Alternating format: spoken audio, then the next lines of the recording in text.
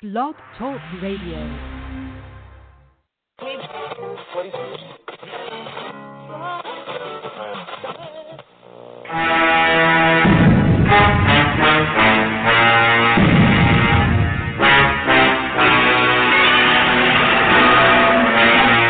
K9 Kim. Kim.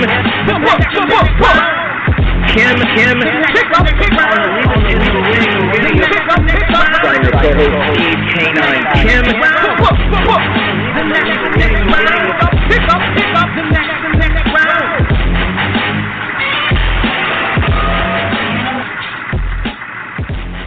And welcome to the next round on the Leave It in the Ring radio network of David Duenas. I'm your co-host from Los Angeles, Steve K9 Kim. And joining me from the Bay Area, where he left his heart, Golden Gate, Gabe Montoya. Gabe, good Monday. Good Monday to you. There's, not the, well, I guess actually we do have an HBO show, come to think of it, to talk about this week. We got heavyweights. They're not champions, but they're, kind of at the top level. There's a lot to talk about. And we also got some pickups from, the international scene from the last week. So happy Monday to you, Steve.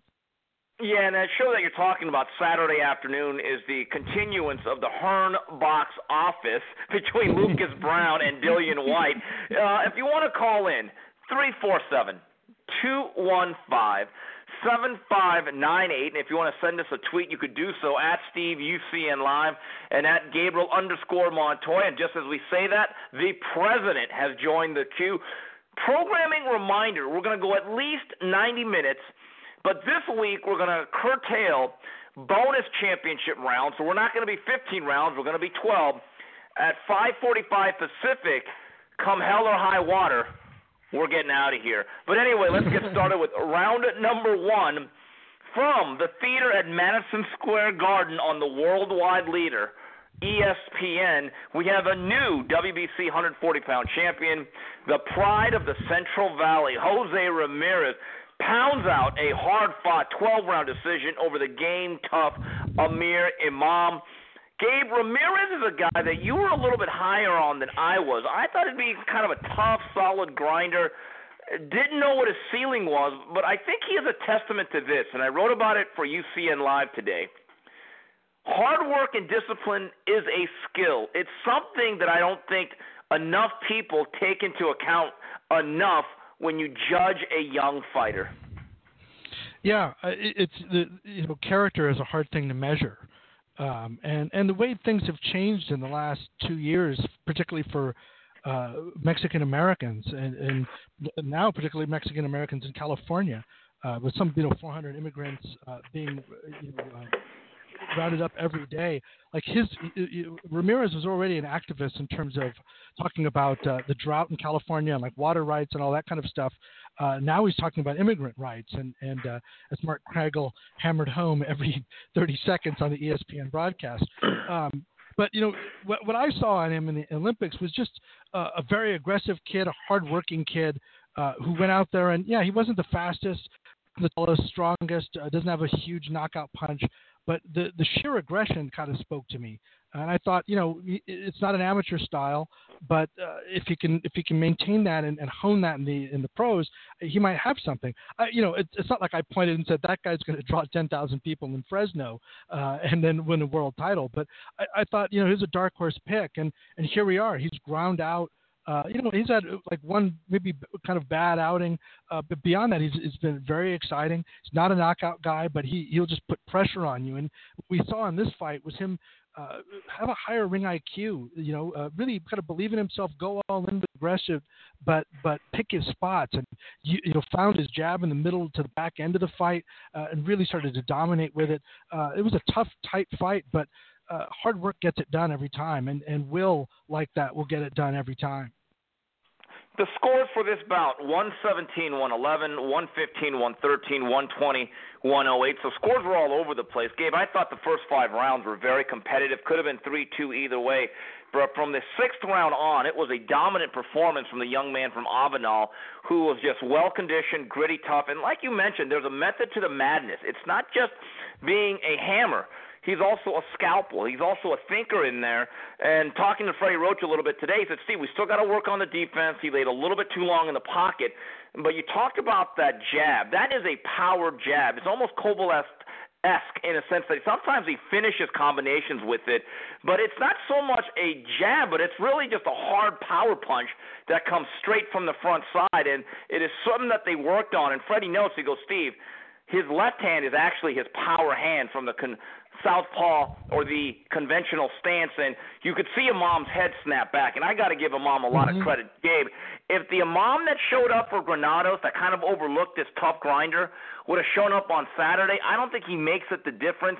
I just hope that this fight in defeat doesn't really soak up too much of his battery life, because at the end, he really was taking a beating. It was real tight for a long time. I always thought Ramirez was in control, though. He's fighting with the champion's poise, and now he's got the belt to match it. He comes out, takes center ring. It's like, I'm the guy that you're gonna have to deal with. And I thought Imam was real sharp, but it was a lot of like one and done or 1-2 and done. He wasn't following up on his shots, and when he did, it was only the jab.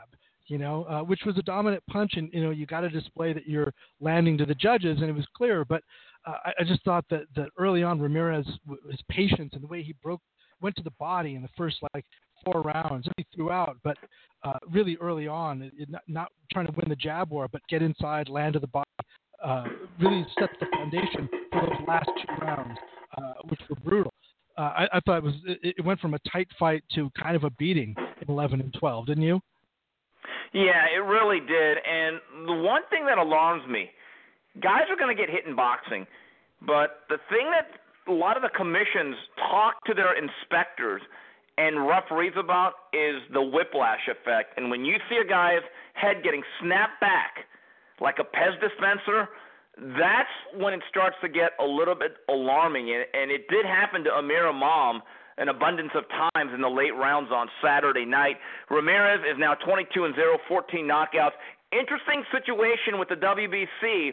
You know the mantra, #belts matter. Well, Regis Prograis, who blew out Julius Ndongo in DeBellawood a couple of weeks ago, he is in essence not just the WBC interim titleist, he is the mandatory.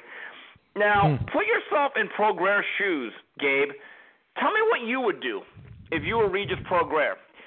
Bob Arum had lunch with Lou DiBella, who promotes Prograis, and they want to come up with the scenario where Jose Ramirez will make a summer defense, perhaps at a minor league ballpark in Fresno. And what he would like to see happen is for Prograis to be the co-feature, to raise Prograis' profile, to help promote the fight down the line, make it bigger in a few months, and then sometime in the fall, have them fight on quote-unquote neutral ground at the Forum in Los Angeles, while Regis Prograis made it very clear on Twitter, I want the fight next. That's the mandate. That's my right. I've earned it. What would you advise him, Gabe? Because I see both sides. I do. Yeah, and in this game, it's you don't get what you don't demand, and especially when the system is tilting in your favor that way. If I'm Regis Prograis, I'm like, I want that fight. I don't want it now. But at the same time, if I'm around him, I say, Bob Arum's been in this business a long time, made fighters a lot of money, and if HBO is willing to pay you twice, or ESPN rather, is willing to pay you twice, then get it done and get paid twice. Get your name out there, because you got to know, comparatively, that guy's done over 10,000, 12,000 people in Fresno several times, and you're Regis Prograis. You haven't fought that often in the last year. You need it. So, I don't know. If I'm his manager, let's make some money. Well, Gabe, here's the issue, though. If you're Regis Prograis and you say, okay, I'm going to agree to the Arum plan, I'm going to get paid pretty well to be the co-feature. I get to bring my own opponent.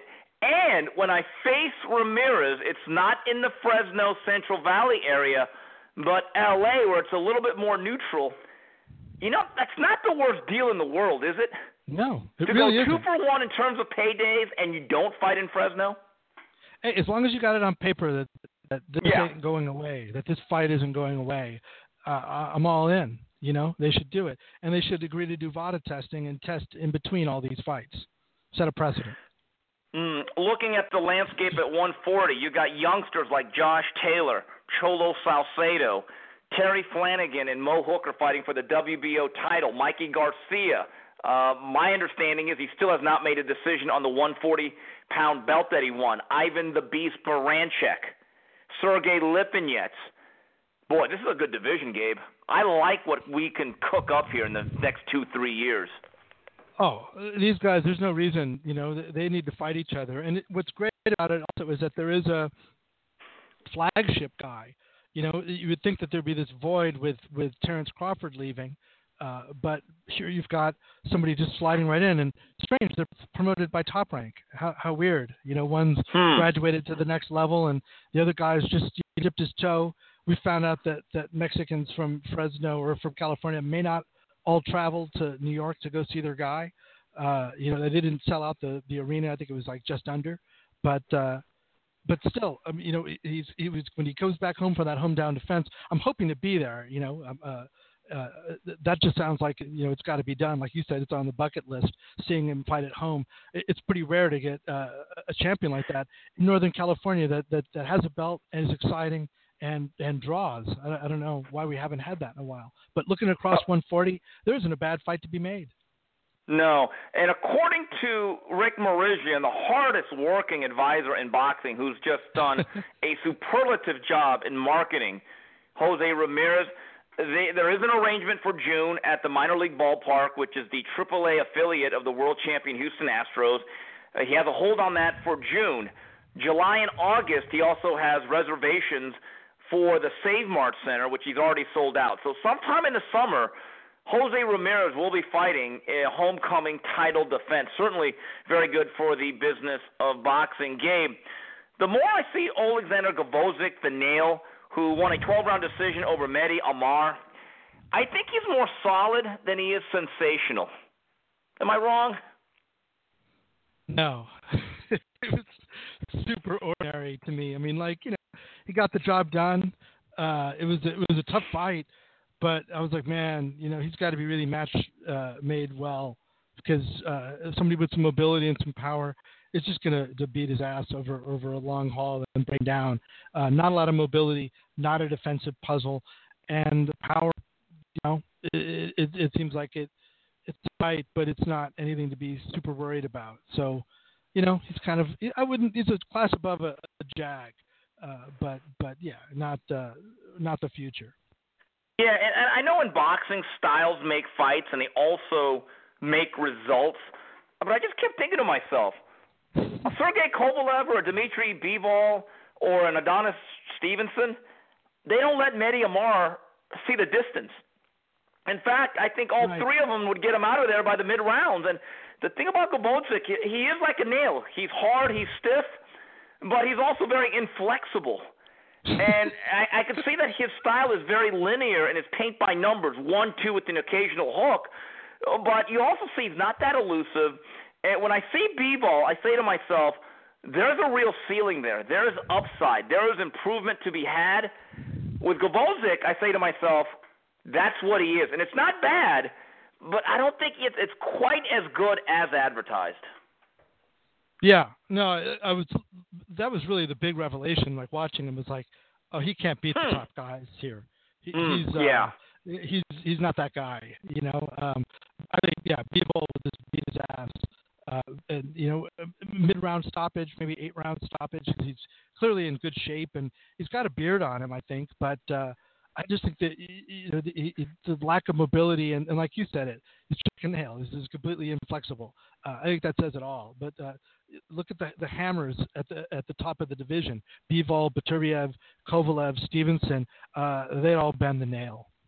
Gabe, this was a very interesting undercard on ESPN, the app, and also which was the anti-walkout bout. Michael Conlan was not the main event, people.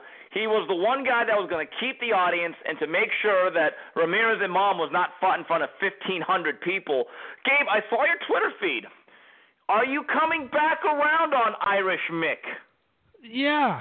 You know, at first, I mean, it could have been just good matchmaking. You know, you got to trust your eyes. And the last time out, I don't know, there was just something missing. Maybe it's a technique, but he's made a coaching change, and you could see that his punches are tighter.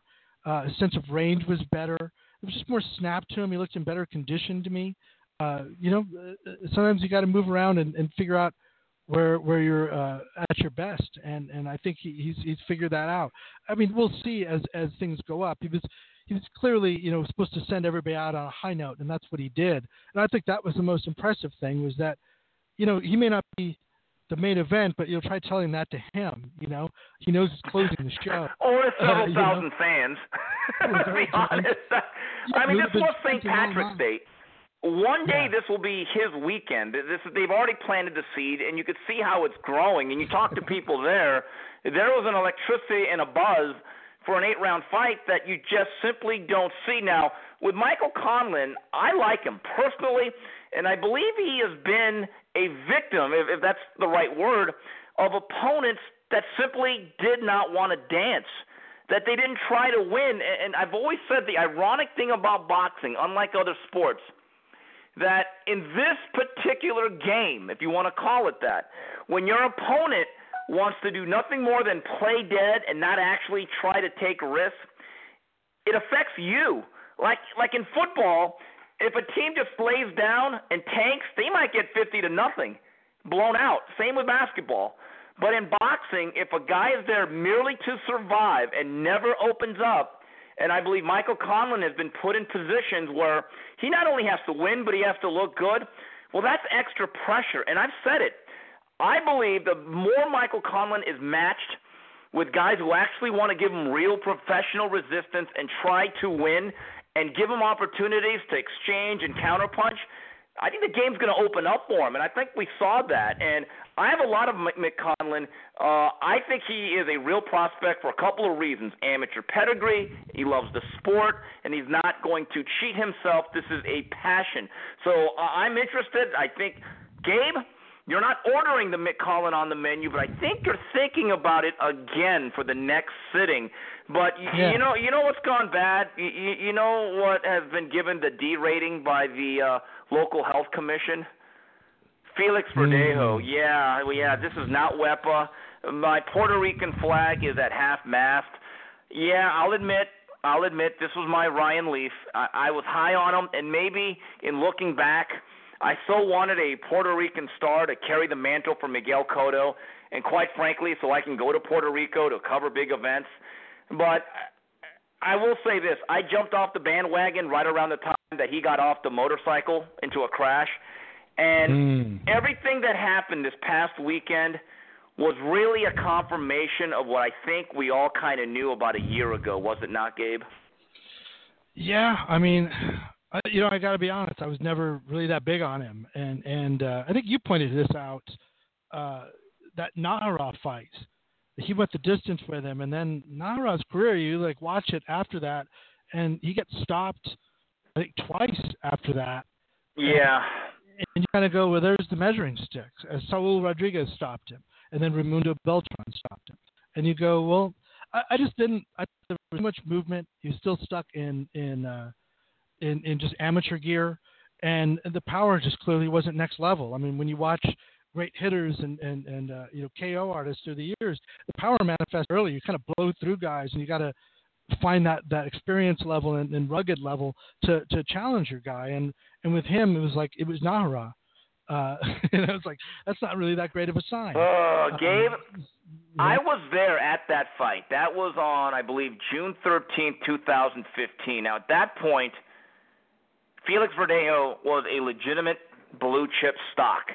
And that was going to be the beginning of him headlining into bigger and bigger venues during the Puerto Rican Day Parade weekend, the way Miguel Cotto has for the past dozen or so years.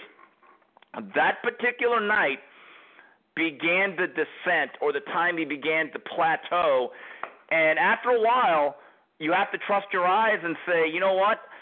It's like baseball. There are certain guys that are great in rookie ball, single A ball, double-A ball, and you say to yourself, wow, this guy is going to be the next five-tool Ken Griffey, Alex Rodriguez.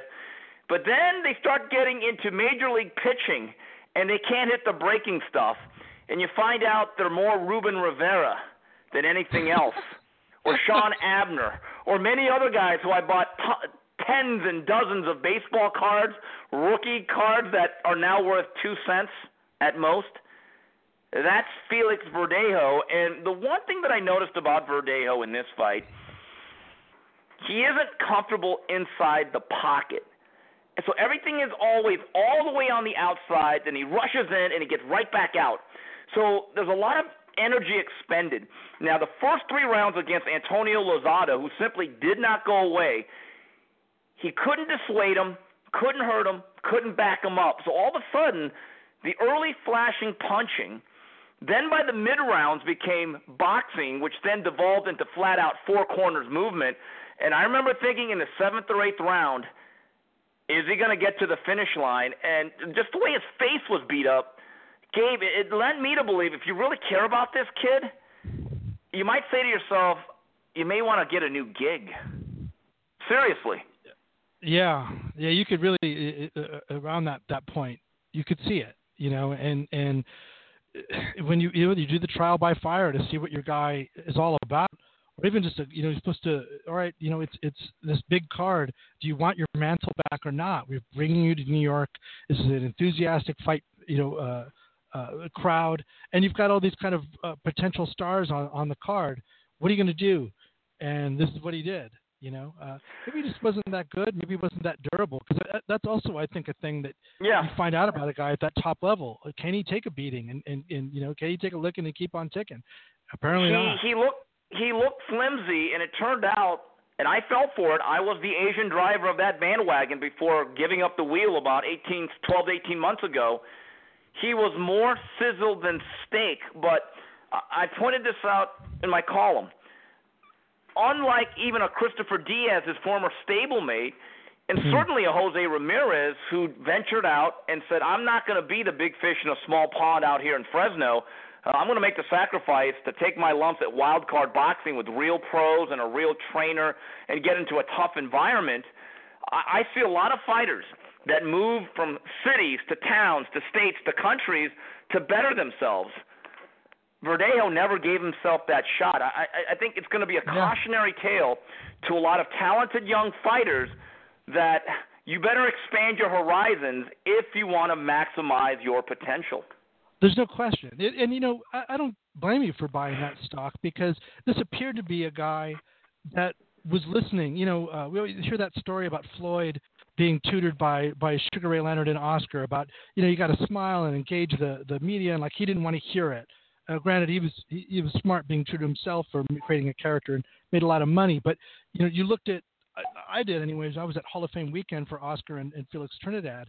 Verdejo was there, signing autographs, shaking hands, and you thought this guy's creating a connection with the hardcore boxing fans. That's so smart. Clearly, his promoter has got him doing that. As it turns out, he really just liked being Felix Verdejo. And like you said, you can't grow outside of your comfort zone.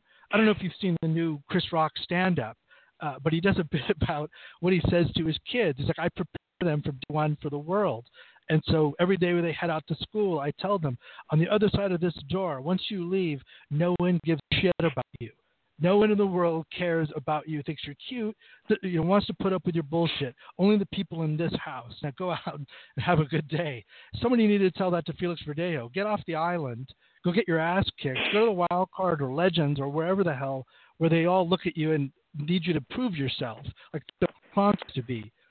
Because, the end result is what we got, is a guy just wasn't prepared when the hardest test came. Yeah, and I still remember Vasyl Lomachenko being asked, out of all the guys you fought in the Olympics, who stood out? And he said Verdejo, even more than Oscar Valdez. And Oscar Valdez, I know he is one of the absolute gym rats of the sport. He loves to eat, breathe, and smell the game of boxing. Jose Ramirez, he has a work ethic that matches those migrant field workers that he advocates for. Even as of 2-3 years ago, Freddie Roach would say my best prospect, it was not Jose Ramirez. It was always Frankie Gomez. Well, Jose Ramirez is a world champion, and the long-gone, forgotten Frankie Gomez is in Bolivian. Folks, work ethic and commitment and discipline matter. Gabe, interesting news on the boxing television platform front. ESPN has announced that they are going to be starting ESPN Plus. Now, this has been in the works for a while, especially when they purchased a majority share of BAMTech in the summer of 2017. And the fight between Jeff Horn and Terrence Crawford, which we reported on last week, would not be taking place April 14th, has been backed up by a supposed hand injury to Terrence Crawford. But that particular fight is going to be on this ESPN Plus package, or this new app, which will cost $4.99 a month. And it was revealed by the ESPN president, the new one, that 12 additional shows with Top Rank will be on this app exclusively. Your thoughts on the overall deal? I'm stoked, man. It's more boxing. It's easier to get to it. I don't mind paying, you know. I mean, when HBO gets an app that shows live fights and puts them up in a timely fashion, then, you know, I'll get that app. You know, but and I'll be completely kind of a la carte and you know, I mean, look at this last weekend. I got to watch the Thompson Boxing show. I'm kind of halfway through it, but I watched the Danny Roman. I'd watched it in Japanese, but I wanted to hear what you guys had to say. It was a great show. You guys both did a great job. You know, in the way we're watching stuff is completely new and a la carte on your time at ESPN Plus. People are going to complain about it, but I just think it's convenient. It also helps fund boxing. I think this ESPN deal it just continues to expand. And it shows that, I mean, look at all the fights that ESPN has brought, and Top Rank has brought to ESPN. They've all been quality matches. I mean, and when I'm watching it as a boxing fan, and I'm seeing it in a bar or wherever, and you know, all these people are getting exposed to it, I'm proud to be a boxing fan. Like, this is a good product. This is a great representation of my sport. So I'm all for it. I'll pay the $5. Couple of things here about the deal. My understanding is, and this is the one thing Todd DeBuff, the president of Top Rank, made it clear. He wouldn't comment on anything else, but he said, Steve, these are not going to take away from the original 18 shows already on the main network, ESPN. So basically, Top Rank's going to have 30 cards to work with. Now, that's a good number. Now, at that point, you could really see them developing young prospects, keeping them busy and active, and also signing more clients to their stable. Now, what I do want to know is this ESPN Plus, and I was asked this on Twitter, and this is still being worked out. Will the other cards on ESPN be available on ESPN Plus? Because like you said, cord cutting is now an issue. It has absolutely affected ESPN and almost every major network. Second of all, one of the great aspects of this ESPN Top Rank deal is that a fight like the one we saw last week and this past weekend, all the bars across the country and all the bar and grills were probably viewing the fight and airing it for hundreds of thousands of people that otherwise would never have seen it on HBO, since premium cable networks are not available in those establishments.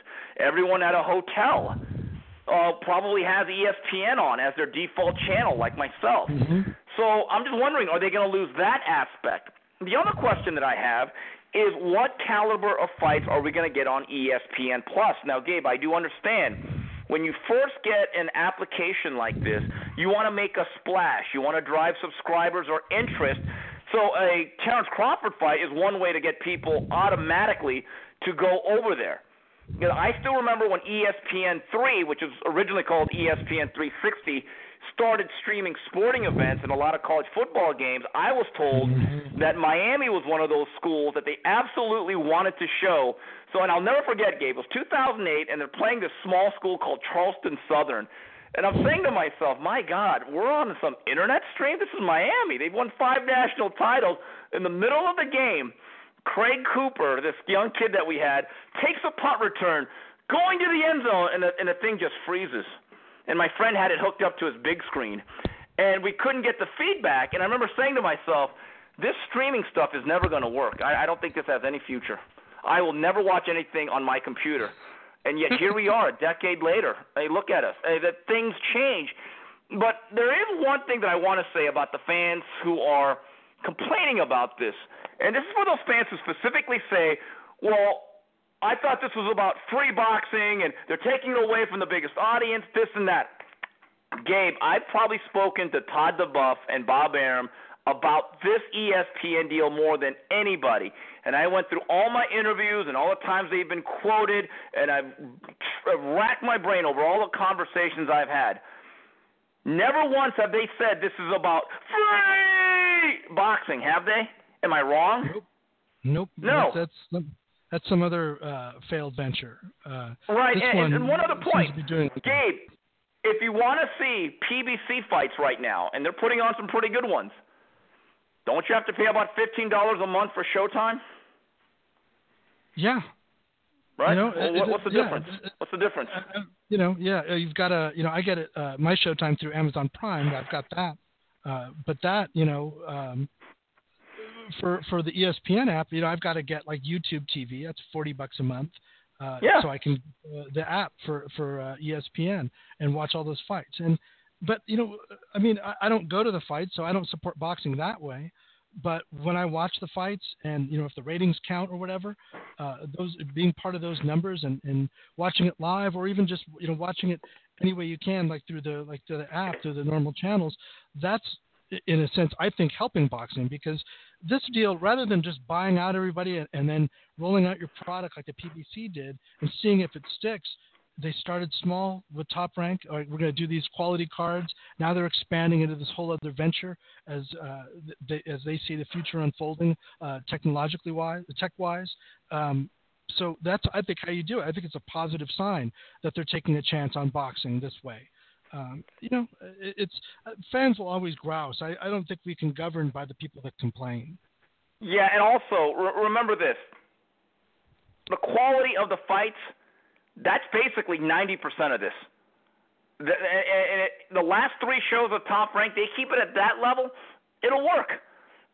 If it's going to be Gilberto Ramirez against some unknown African Bigfoot, it ain't going to work. It's really that simple. And Saturday night, as we're streaming the Danny Roman-Rayo Matsumoto fight, and we have about 40 minutes to go before we go back live, me and Beto Duran, Gabe, I'm on my phone watching the Jose Ramirez fight, last 6-7 rounds. It's amazing. This is the way it works in 2018.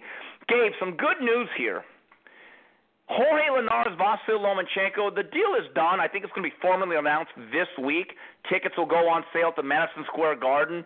You know what? Every once in a while, boxing doesn't completely screw the pooch.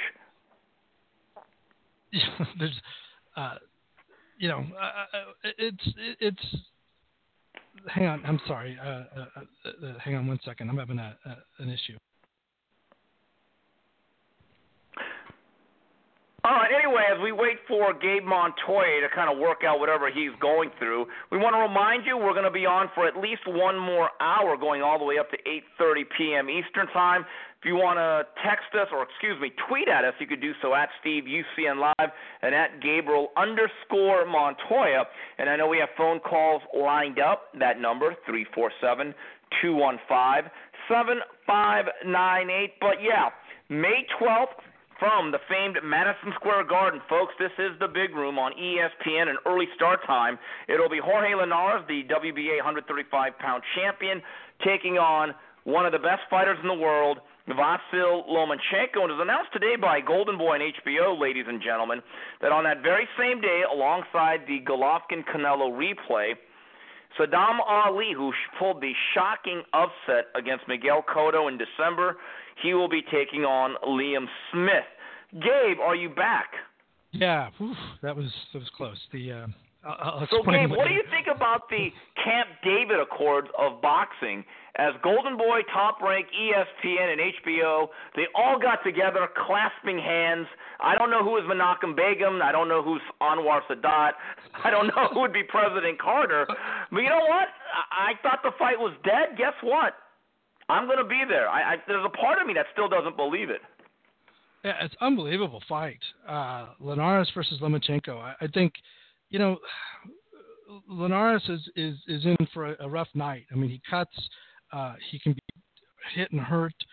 He's got beautiful boxing skills. He's got height here, but I just think Lomachenko is probably too much for him. But you know, you've got like this great technician with speed and not a lot of power, but enough, and battle-tested guy. Sometimes battle failing or failing in battle against Lomachenko, who's just an artist and a true original style all to himself. I just couldn't, and it's at the Garden. Who could ask for anything more? Lightweights is bringing class to just a wonderful division. I can't wait for this fight. Unbelievable that they got this done. So in back-to-back weeks, we'll have Canelo Golovkin, the rematch, and Lomachenko Linares. You know what? I think that speaks for itself. Going on to the Twitter timeline, we start off with our first man, the president, Andrew V. Kennedy, who asked if Eddie Hearn, my good friend, were to take Anthony Joshua to HBO, how do you see it impacting the Wilder fight? Is the fight big enough to overcome all promotional barriers? Or could Hearn use HBO's move as a convenient impediment?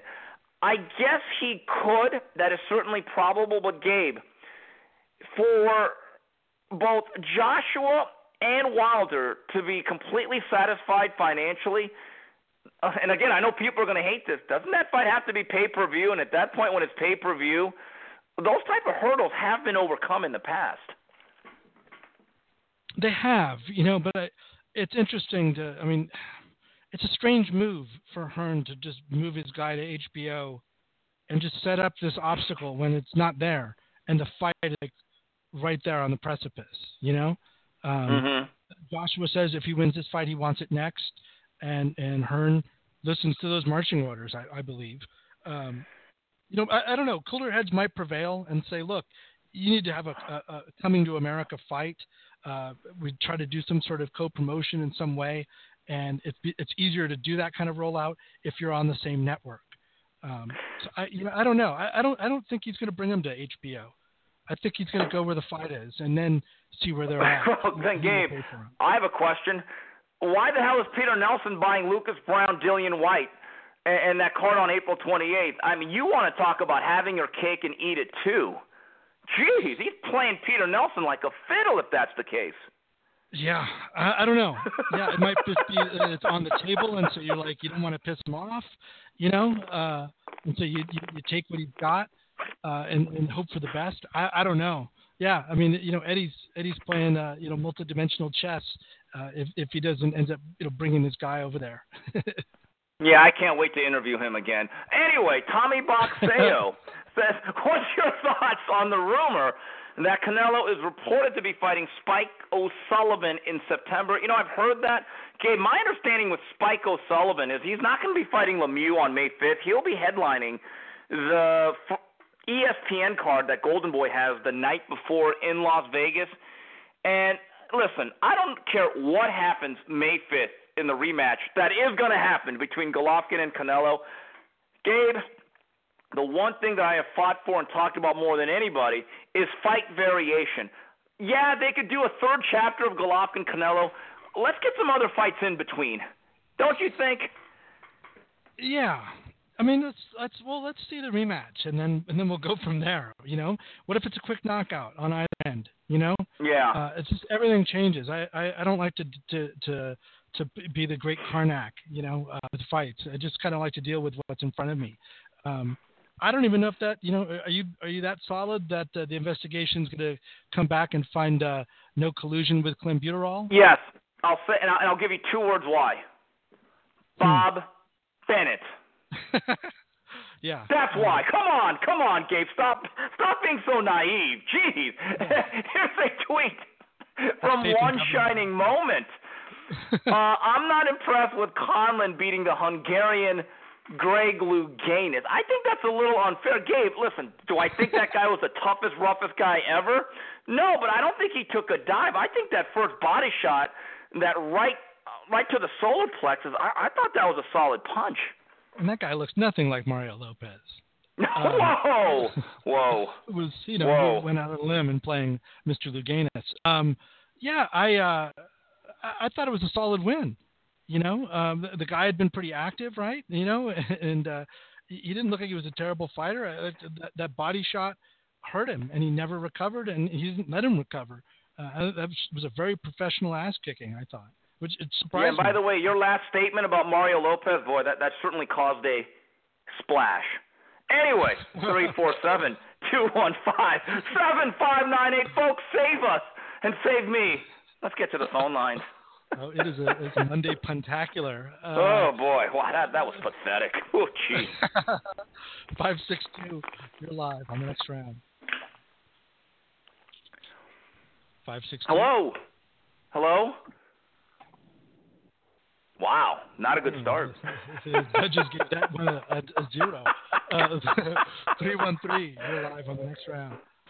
Hello? Yes. Yo, what's going on? Yeah, I saw the fight, and you're right. Let's look at it like this. I was at a hotel in New York. They had ESPN, so I didn't watch the Mikey Garcia fight. If you look back just to last week. Interesting. Now, question, if you were in New York, why didn't you actually go to the fight? Oh, I was with family and stuff like that. Oh, okay. There was a lot of things going on. But, gotcha. But just going back to a point I've been talking about before, I mean, you guys like football from what I imagine. Yes, I certainly do. You look at draft classes a lot in football, so why don't we look at Olympic classes the same way? There are people that do that, like Ryan Scalia. He certainly does that. And you look back at 2012 with Lomachenko, Valdez, and Ramirez right off the top of my head, and I believe Errol Spence. Wasn't he in 2000? That's a pretty good class. Yeah, I think people do look at it that way. I mean, how do you mean? I mean, like, should we hold the draft, or you just mean they don't talk about them in that way, like linking guys when they turn pro? A little bit of both. I mean, if you look at it, like Cotto and Taylor. If you look back at that class, it wasn't bad. I mean, Cotto and Taylor, they didn't.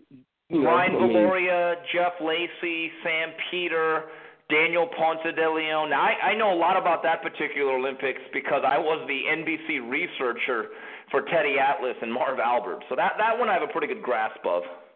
Yeah, I mean, you get quality classes. We just don't look at it the same way, unfortunately, as we do with the NFL or NBA and things of that nature. I just really find that funny. Now, quick question. Going back to the ESPN component, would you think about buying the ESPN Plus app as a boxing fan? Yeah, so unfortunately I'm not the most technologically savvy person with apps and things of that nature. I could barely do my Lyft and Uber, but other than that, I mean, if I can, I would do it. I mean, it's $5 a month, and you don't have to worry about blackouts or anything like NBA TV and things of that nature. So, I mean, it's definitely more worthwhile. They are going to have shoulder programming that relates to boxing, and I think they're going to have international fights, and they will have other programs that are associated or linked to other sports. So it's not going to be just about one fight a month, and I think that's another misconception that needs to be cleared up. Oh, yeah, and you talked about May, but you forgot one fight. Well, actually 2 fights. May is a great month. I mean, you look at it. Inoue and McDonald, I think that's official, is it? And you got Usiev and Gassiev. And you got Usiev. Just remember this. I'm hearing Usyk Gassiev might be moved back to July. And in fact, when I was at Big Bear a couple of weeks ago to visit Gennady Golovkin, I was told that Gassiev will not be there till mid-April. So if that's true, I don't think he's going to be fighting May 11th as originally planned. Okay, well, I can deal with it. But, Inoue and McDonald, that's a very underrated fight. And the thing about Inoue, I know a lot of people are high on Mike Conlon, but you look at his upside because, of course, as a talent evaluation, you look at people's upside where they could possibly get. I don't see any way that really Conlon would ever beat Inoue unless he just really crashes out. Well, hold on. Right now, Inoue's at 118, right? Right. Because he just moved up. Well, Collins at 126. They may not ever actually run into each other. Yeah, I mean, that's true, too. But mean, anyway, King seems to be moving up pretty quickly, and Colin's not even at a point where he's at a belt yet. So, I mean, it could be a possibility. Yeah. And I was looking, just one more, as far as Shakur Stevens, I'm talking to a trainer who trains a high-level fighter. And he was saying the same thing I'm thinking. Really, it seems to me he should be at 122.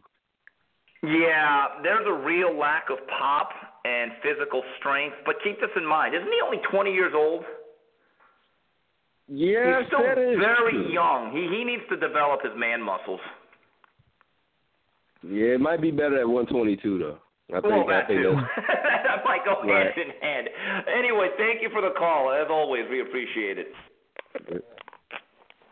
347-215-7598. Gabe, who's next? 917. You're live on the next round. Yeah, Gabe, Stevenson, Milcar. Oh, Milcar, nice and early this time. What's going on? Oh, yeah, man. So, I don't know. I've seen Shakur Stevenson. I think he might physically get stronger, but I can't think of too many people whose punching power has just increased that quickly from like the early 20s to the mid 20s.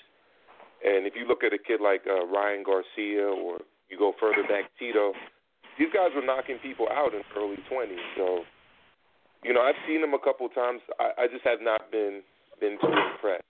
Yeah, but, you know what? Listen, Milcar, I'm not saying he'll ever turn in to a real puncher. Punchers are born, they are not made. And one thing that I don't want to say it's alarming, but recently the third opponent of Stevenson is this tough Argentinian by the name of David Paz, P-A-Z, and he fought one of Vadim Kornilov's Uzbekistan fighters in his pro debut in New York on a Real Deal sports show, and that fight took 1 minute for the Uzbek just to, blow his ribs out. And I said to myself, It was a little tougher for Stevenson. So, those things kind of make you think a little bit. Yeah, absolutely, as does the level of his competition. But I had a question for you. I was listening to you guys talk about Joshua and Wilder. Who is Wilder's promoter? Is it DeBella? Always been confused about this. Al Heyman. Okay, is he signed to Showtime? Is he signed to them? Listen, the reality is, for the most part, if you're on that side of the street with the PBC, you're on Showtime. Right. Okay, Quid pro quo. Because based on what you were saying about ESPN, to me, the most logical venue or platform for Joshua to make his U.S. debut would be ESPN. If he wants to as many eyes on him as possible. You just said it yourself. It's on in hotels, it's on in bars. If I go to Buffalo Wild Wings, they've got ESPN on. They don't show HBO. You know what I mean? And as we talked about before, you buy HBO Go or HBO Now, because I'm a cord cutter myself. I actually subscribe to YouTube TV now. You don't get to purchase HBO Live, right? And they don't put their boxing on right away like Showtime does. So I just think HBO is kind of just in the Stone Age. Blockbuster Video, where we're moving. Yeah. In a Netflix world. Now, absolutely. Now, Milcar, based on this conversation, obviously you're well versed in terms of keeping up with modern technology and the platforms. ESPN Plus, are you interested in buying that? I'll give it a shot. Okay. It's only $5 a month. Like I said, I subscribe to YouTube TV, so I don't. And I get a lot of ESPN channels on that. They give us the SEC network. I haven't missed a single game of March Madness. By the way, that Michigan game was incredible, that finish on Saturday. I get everything I need in terms of ESPN right now. I'll give it a shot if it gives me more boxing. Yeah, because it is interesting to see these people who are so critical of this ESPN Plus deal.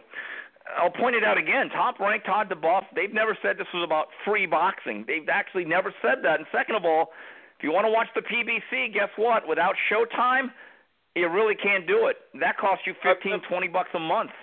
I've never understood the free TV logic because you have to pay basic cable to get ESPN.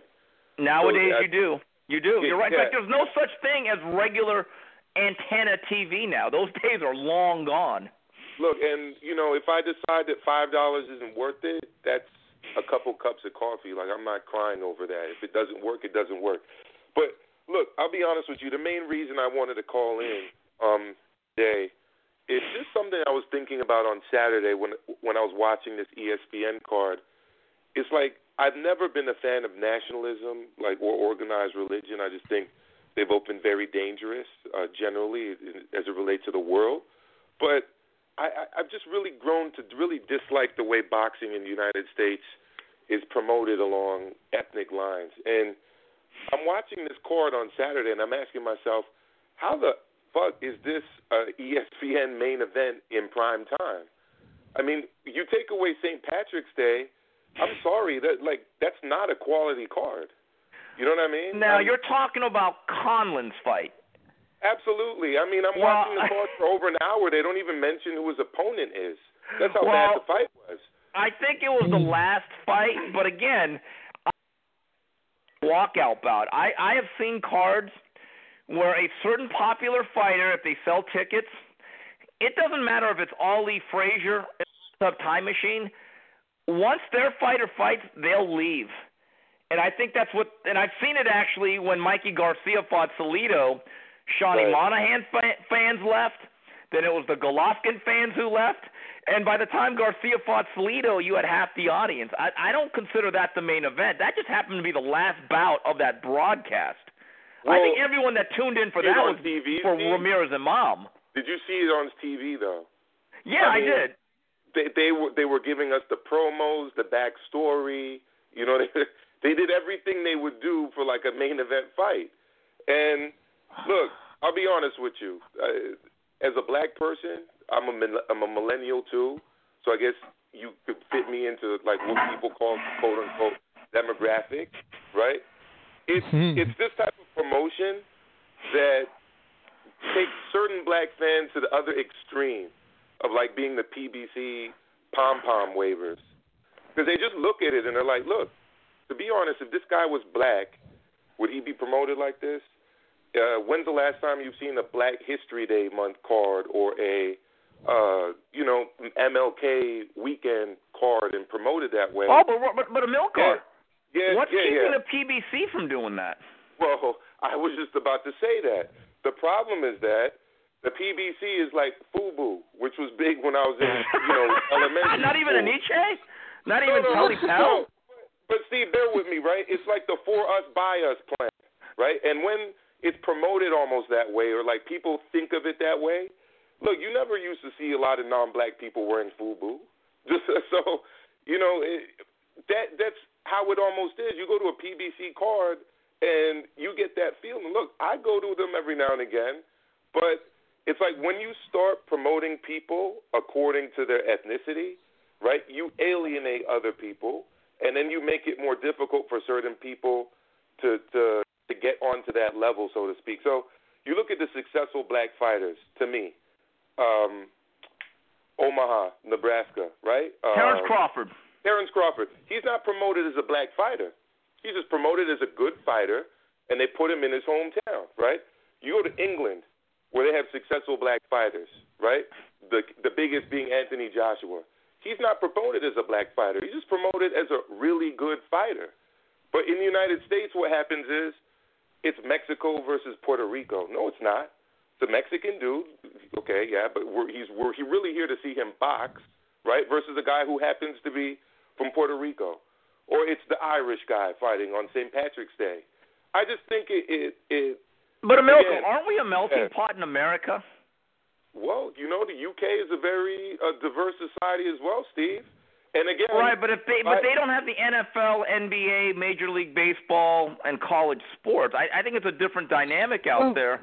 And I think in America, I've been just kind of going back and reading my history. I'm reading Jack Dempsey's book, and I'm reading a biography about John L. Sullivan. And even before whites would cross the color line to fight black fighters, they were promoting the sport along ethnic lines. Yeah, they were. Italian, Irish, you name it. Or it'd be Catholic versus Protestant, or like that. I don't know. I'd have to look at, you'd have to look at the way things were promoted as soon as a black guy was in the top spot. They were usually. Amilcar, to your point about Crawford, the geographic logic that Top Rank showed. And I remember when he first fought there in his major HBO debut, which was when he was starring, thanks to Mikey Garcia, who backed out of the Gamboa fight.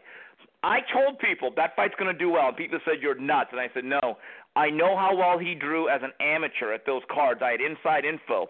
I made it a point to go there, and I said, they got something here. With that said, go back to the PBC. They have some very good, exciting, talented African-American fighters. Absolutely. Errol Spence will be making his first fight in the Dallas Metroplex area in about 3 years. But that's my point, Steve. The Charlo brothers.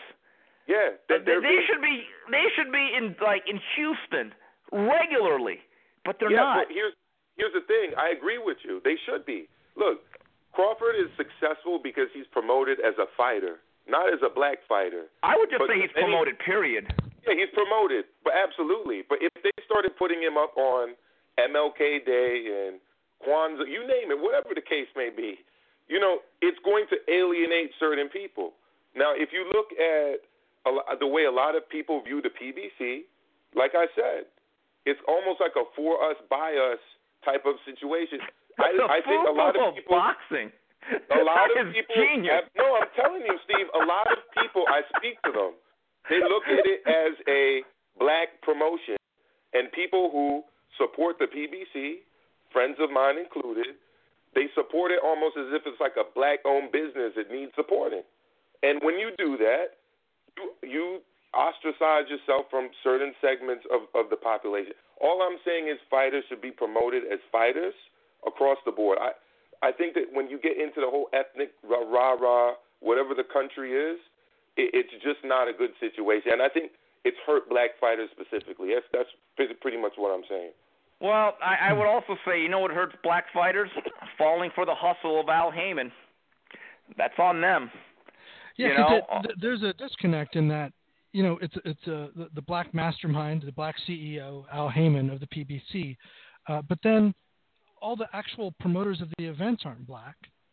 And are those guys actually reaching out into the community? And have they been successful in being the black promotion? But are they promoters or puppets? They never put people where they're from, and they don't promote them properly. But guys, are they promoters or puppets? Let's be honest. They have promoters' licenses. They shield Al Heyman from a lot of the liability. So that's the thing. This has been a fascinating discussion. But free us, buy us. The FUBU of boxing. Anyway, someone should do a meme. On that note, guys, because I've taken up a lot of time, I'll just thank you for getting me on. And Gabe, I got to thank you for putting me onto the Intercept podcast, man. I'm amazed I didn't know about it, and I've just been listening back way through the various episodes. They're really, really good. So I got onto that through a tweet you had. Great podcast, man. Fantastic. I'm glad you're enjoying it. All right, man. All right, Amilcar, May 12th. See you there. Yeah, I'll see you there, Steve. All right. Anyway, but we'll talk to you beforehand. Don't be afraid to call in, But anyway, the FUBU of boxing. I never bought FUBU. I love the Nietzsche. I have a little bit of Echo. Yeah, I never got into FUBU. But anyway, never that cool.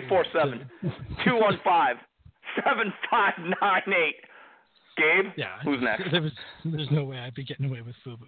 I'm more of a Jordan brand guy now. So anyway. Yeah. No, I had the Nikes. I didn't have the rest of the outfit with it or the game, but I had the Nikes, the first Jordans. 530. You're live on the next round. Good evening, Gabe, Steve. Robbie, now give us a yay or a nay on the ESPN Plus deal and app. Well, when I become more technologically savvy, I'll bite on it. But now I'm not skilled enough to do anything like that. I'm trying to learn. I'm of the older generation, so I'm trying to get current. I've recently got an iPhone, so I'm still trying to figure that out. Hold on, Robbie. So what? As of 3 months ago, you still had a flip phone? Was that what you're trying to tell us? Yeah. So I'm trying to get up to speed, Steve. But as soon as I do, I think that's a good deal. Okay. You're being questioned by a man that still has a Walkman. Just letting you know. But, well, I understand a lot of that, cassettes, Gabe. Gabe. I'm not switching them over. It'd take forever. Jeez. Yeah. Hey, Steve, I've been there. I know where you're coming from. But as far as that goes, I support anything that supports boxing. And as long as there's good fights available, as long as I would like to see ESPN go ahead and do this, put this app together, have people buy it, but also have it available for those that aren't technologically savvy like me, and put it on our TVs. I've been following boxing since Ali Frazier won. That's how long I've been interested in this sport. That's why I started getting involved in podcasts like 5 or 6 years ago. This is a sport I love and I support, and so I'm going to go for anything that supports. But now, getting on to that, I've got to ask. I would like to be a plant in Peter Nelson's office, and want to know what the hell he's doing. I can see what Showtime is doing. Criticize the PBC or not, but Steven Espinoza is doing a good thing there. I can see what ESPN is doing. I have no idea what HBO is doing. This Dylan Whyte-Lucas-Browne fight, it's not a U.S. fight. You're lucky if it's a domesticated UK fight. What's the purpose of this? Yeah, I mean, look, I've said this and I've made this analogy. Peter Nelson taking all these matchroom fights, and if he doesn't get Anthony Joshua, that's like him taking every Cleveland Cavalier except LeBron James. Yeah. Look, I'm the kind of guy that, as long as there's boxing on my TV, I'll watch it. But since I've been doing podcasts for the past few years, I also try to understand the business. I've interviewed people, but frankly, I just don't get what HBO is doing. And as far as the whole Joshua thing goes, we had this discussion on my show yesterday. Joshua's telling Eddie Hearn, I don't want Wilder to come into the ring afterwards. Well, look, that's a wonderful way to promote an upcoming fight. I mean, look at what Canelo did after he beat Chavez. What's the first thing he did? Is he brought Triple G into the ring, and that was a wonderful way to announce, hey, look, we're going to fight, and now we're going to have a second fight. I don't understand what's going on. But I also, on the other hand, I don't like the pressure being put on Joshua. Well, you've got to come to the U.S. I say, why bother with the U.S. when you can continually get 80 or 90,000 people? But Robbie, let's be honest about who's saying that. That's a lot of jingoism. I don't know if a lot of British fans are saying it. Right. Look, as far as I'm concerned, Steve, I hate to be a badass here, but he's got all the negotiating swag. I mean, he's filling up arenas. People are entertained. Wilder can't say that. I mean, his biggest crowd was his last fight, 14,000, I think it was. Granted, we don't use the stadiums here in the U.S. like they do in the U.K., but he's got no negotiating leg to stand on. And why should Joshua be forced to give up his home canvas advantage?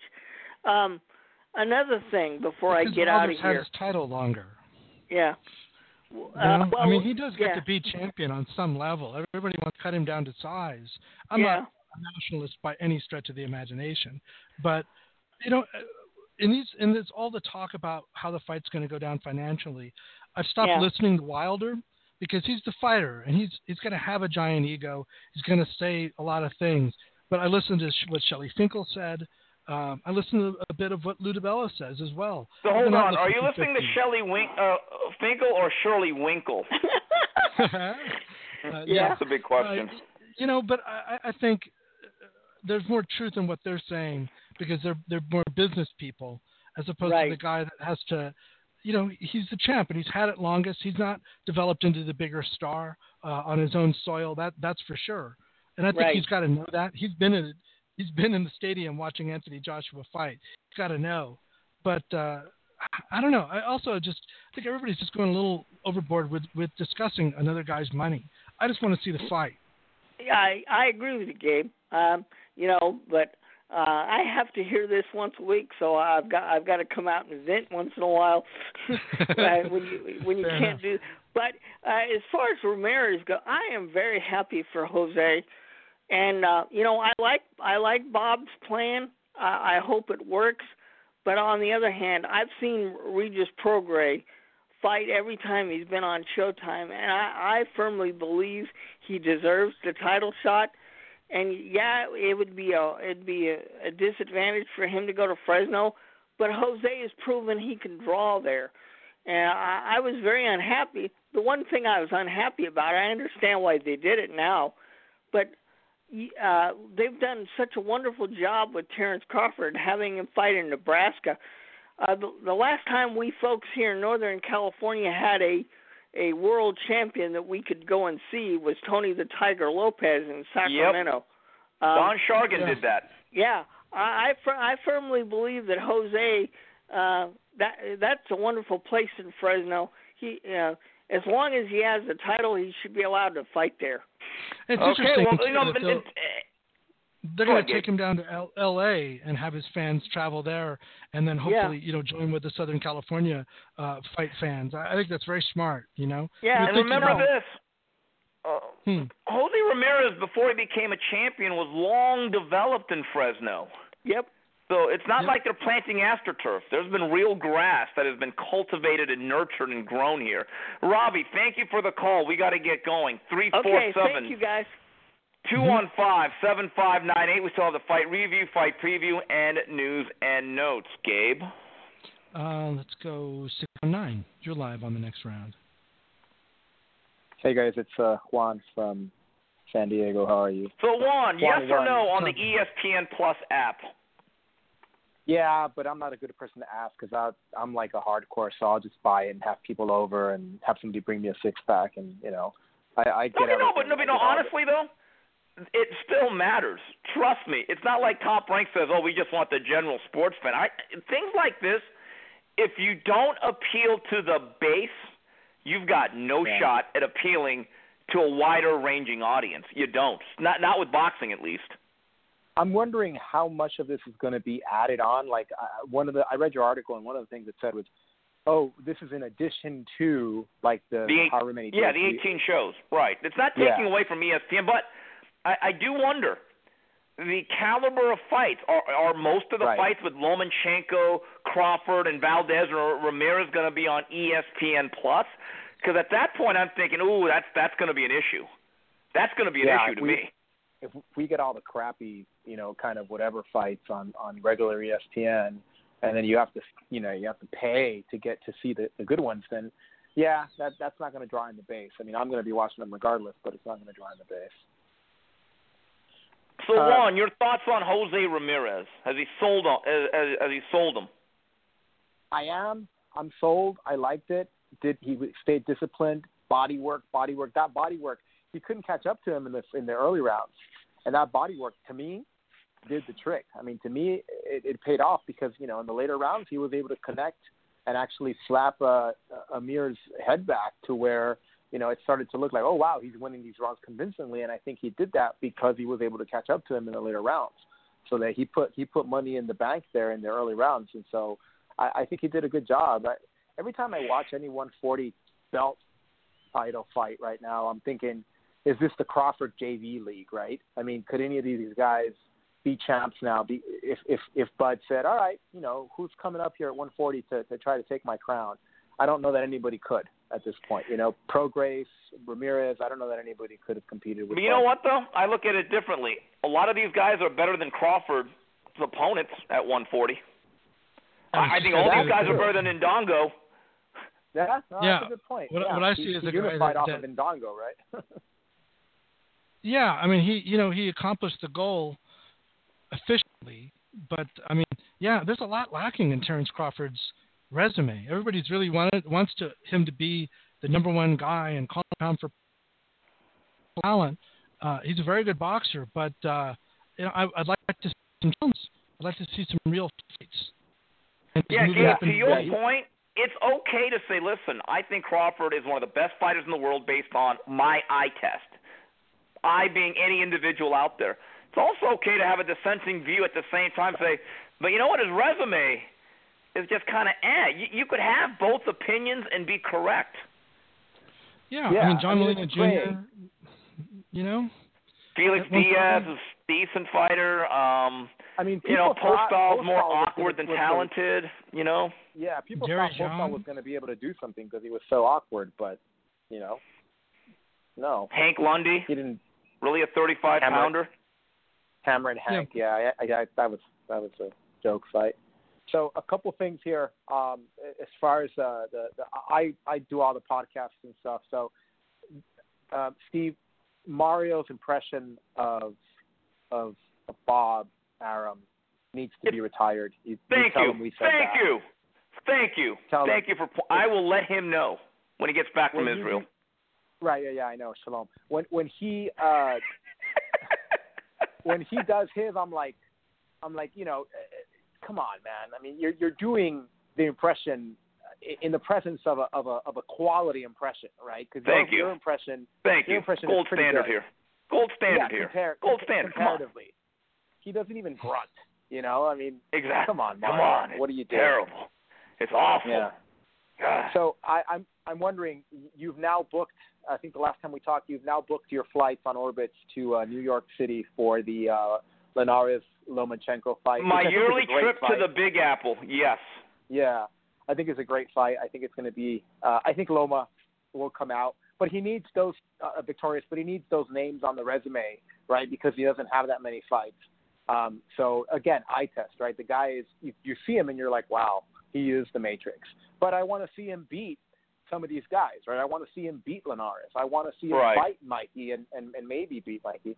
So have you booked your Malaysia tickets though? That's what I. No, you know what? I'm gonna book my tickets to Bolivia or Bolivian because let me just tell you right now, is there a chance that Manny Pacquiao will fight in Malaysia? Yeah, but is that fight with Lucas Matisse done by any stretch? Absolutely not. Yeah. I think the IRS is going to eventually knock him out worse than Juan Manuel Marquez did. Well, it may not knock him out, but it'll keep him out of America. Yeah, is he ever coming back to the States? I mean, that's a good point. I don't know. I don't know enough to comment on whether or not he's going to stay out of the country, but I know he definitely doesn't want to earn any more money in this country. I can tell you that for sure. Yeah. And the last comment I had was I hope and pray and will light a candle for every day that Gervonta Davis does go to MMA because I want to see that. I want to see that so bad. I want him to go to MMA. I'm like, yes, Tank, you should. Totally. Everybody around him should say, yes. Listen, there's two things Gervonta Davis, who's a talented young fighter, that when he says, I don't believe a single word of it. A, that he wants to fight Lomachenko, and B, that he's going to do MMA. Floyd wouldn't let him in the same building as Lomachenko, let alone the same ring. I mean, yeah, or the same octagon. Yeah, he'd say, "Oh, is Loma going to be there?" No, we're not going to New York this week. We're going to go somewhere else. Anyway, all right. Juan, thank you very much. 347-215-7598, Gabe. 816, you're live on the next round. What's going on, fellas? It's Brandon Stubbs. How you doing this evening? Stubbs! Okay, we're doing some more market research here. ESPN Plus, thumbs up or thumbs down? I don't pay for apps, so it's going to be a no for me. Okay. All right. Which actually brings me to, something I was going to ask you guys about last week, but also rings true again this week. I know ESPN, I watched a lot of ESPN during conference, tournament week, listened to the app, ESPN Radio, all, 2 weeks ago, every day. And there was no digital ads, there were no commercials, nothing was said about the fight, Quigg and Valdez. Quigg and Valdez. there was no ads whatsoever. Nothing was shown about it, and I thought that was really weird. Well, fast forward to this week, you had the same thing again. The only thing that was said about this weekend's card was Don King and Bob Arum. And I kind of wonder what kind of marketing are they going to do with this boxing going forward, because it seems like ESPN is in, but they're not actually promoting it, which is very strange to me. It's like you see no promotion whatsoever, no commercials. The last time I really saw them push something was Lomachenko. Brandon, I actually saw a few things, but you're right. It has been sporadic. I've actually expected more. But I saw a graphic on, I forgot what game it was, and coming out of Sports Center, and there's also another thing that I saw where they did mention the fight. But you're right. But I have been expecting more in terms of like the vignettes and the features. Look, when they started off with Manny Pacquiao last year, you're like, wow, look at all this stuff. But it was Manny Pacquiao. So I said, okay, they're going to scale it down. I thought it would be more along the range of the Lomachenko-Rigondeaux fight, but quite frankly, you're right. It has not been at that level. It would be really good if ESPN had a boxing writer visited the gyms and did vignettes that way, and actually, instead of just working the phones. I don't know. So, Gabe, are you saying Dan's not mobile enough to actually go around to gyms and do that? Is that true? Oh, Stubbs, come on. I know, just Stubbs. That is bad, man. Stubbs, that's... No. Hey, by the way, okay, all right, hold on. I've got to ask Brandon this. He's a very astute boxing observer. What are your thoughts on Mark Kriegel? He's awful. God, he's so bad. He's so bad, right? And the thing is, it's so awkward because, Tim Bradley's energy has been a lot more up and more pep and more. He actually seems to want to be there. You can tell that in his last couple cards he's done. His energy level has been way up and been way better on the mic opposed to the first couple top-ranked cards he was doing. But Kriegel just adds nothing. He just kind of, Tim says something great, and then Kriegel goes on and let's rant and tell stories that lead nowhere. And it's just like, dude, what are you doing? Okay, guys, here's my thoughts on Kriegel. Brilliant, gifted writer. His resume speaks for itself. But writing and broadcasting is different, and even there's different roles of broadcasting. And I don't know if him playing that merchant role is what really sets him up perfectly. And the one thing that I would tell Kriegel, if he wanted my advice, I would just tell him this: Mark, sometimes it ain't that deep. Not everything is like this big three-dimensional. Sometimes it's just two guys fighting, and let's hope they put on a good show. It doesn't always have to be this socio-political comment, Gabe. And Larry Merchant didn't compete with Jim Lampley to see who would talk more on the broadcast. He picked his spots. He let the fight guy talk and not go, no, actually, a multi-division champion, even though I've probably never been in a fight, or maybe he's been in a scuffle or two, but he's not a boxer. He's a writer.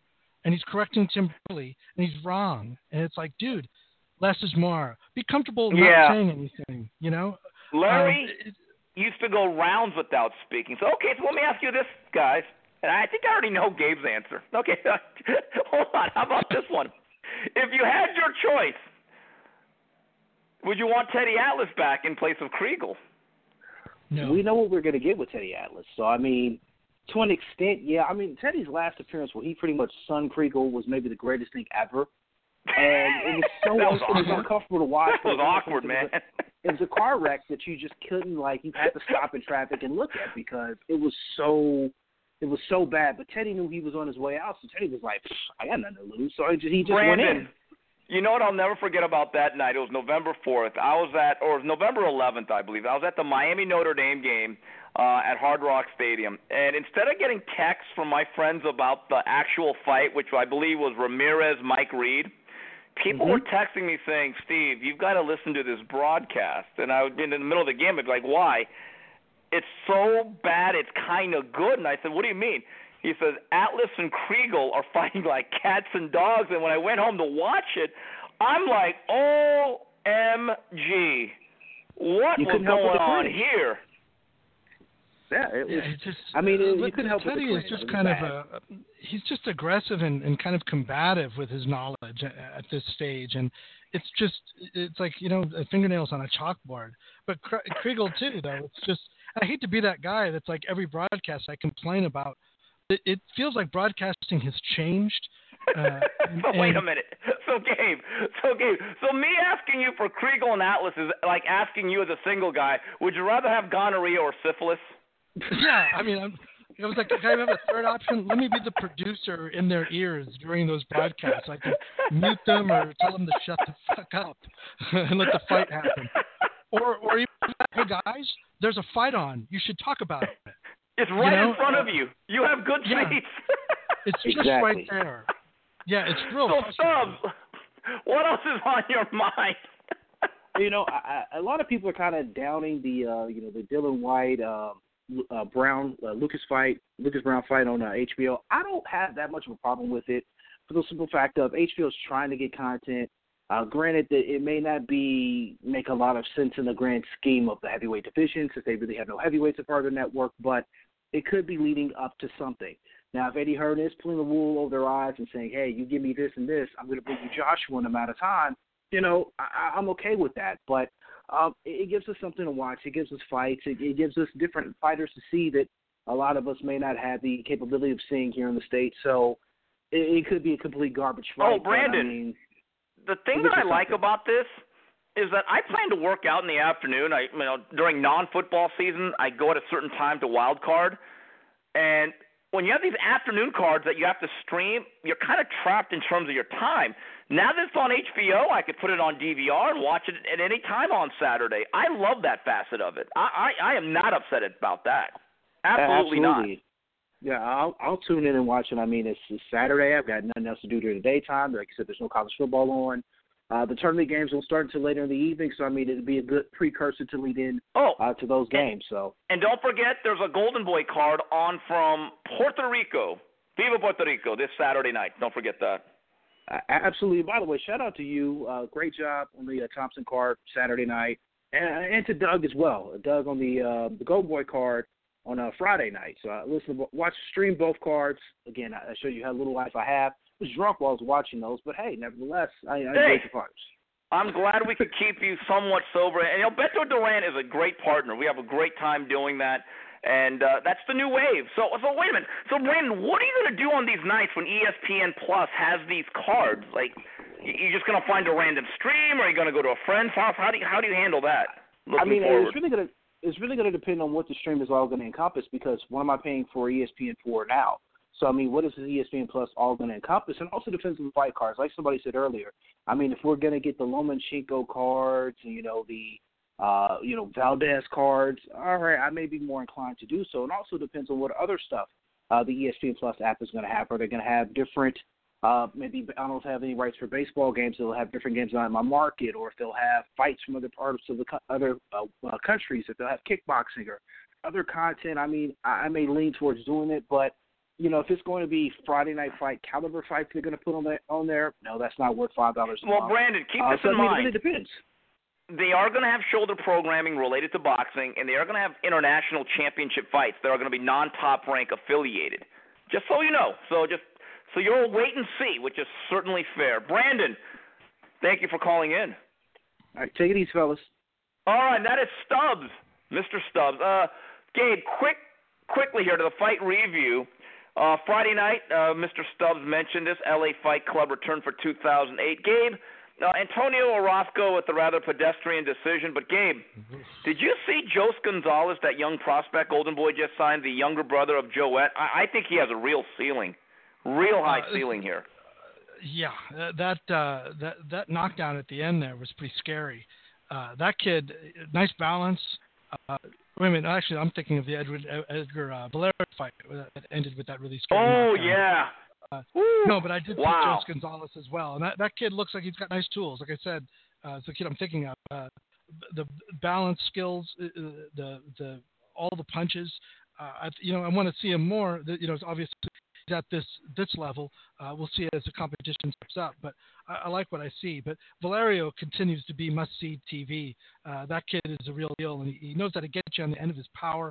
And just real snap, real scary kid.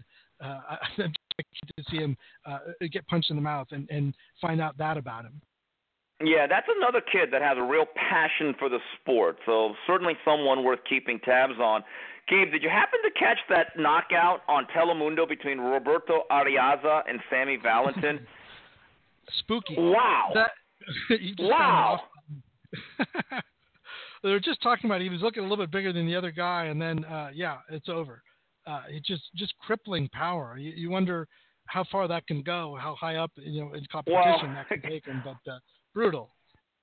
Sammy Valentin is undefeated when he's not facing Thompson boxing fighters. The next time Alex Campanova calls them, they better hang up. Okay? Roberto Ariaza is a big raw-bone puncher. I can't wait to see more of him. And Gabe, Saturday night, you haven't seen it yet because you haven't been through the whole broadcast. Michael Dutchover really had a character-building 6-round fight against Ricardo Not Benito Lopez. I think you're going to like the type of competition that was provided for him on this night. But, Gabe, Danny Roman, we did the rebroadcast of his fight from Japan against Ryo Matsumoto. Listen, I'm not calling him Marco Antonio Barrera, but I got to tell you, this kid is turning into a very impressive young champion. I like what I'm seeing from this guy. Yeah, no doubt. And actually, I'm watching the card backwards. So I started with the main event. Oh, okay. I'm working my way back. That kid, I really like him. Dutchover. He's sits down in his punches, appears to take a good punch. That was a kind of fight that, like you said, he'll look back in a few and draw on the lessons learned in it.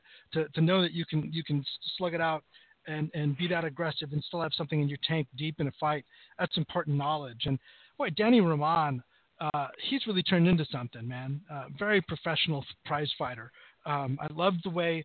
You talked about this. He didn't use the jab. He kind of used the other guy's jab against him, stayed on the outside, nice movement at the waist, and then got inside and just killed that body. Real beautiful the way he used his defense, like picking off shots, but also moving his head, multiple types of defense, blocking as well, and then just getting out of range. It was kind of always there, but just always either all the way in and out of reach or just a little bit out of reach. Great stuff. He's really developing into a hell of a champion. I love what's going on at 122, Gabe, because look, Ray Vargas, West Coast Mexican fighter, Jesse Magdaleno, with the major promoters, going to be on ESPN April 28th. Mm-hmm. Diego De La Hoya certainly has some bloodlines and a promotional entity. Azad Hovhanessian, who looked very good. There are some fights to be made at 122 in the future. If you mix and match that, you're going to get some good activity there. Gabe, moving ahead, fight preview this Thursday, ESPN2. Gabe, is there a more polarizing young fighter on social media than Ryan Garcia?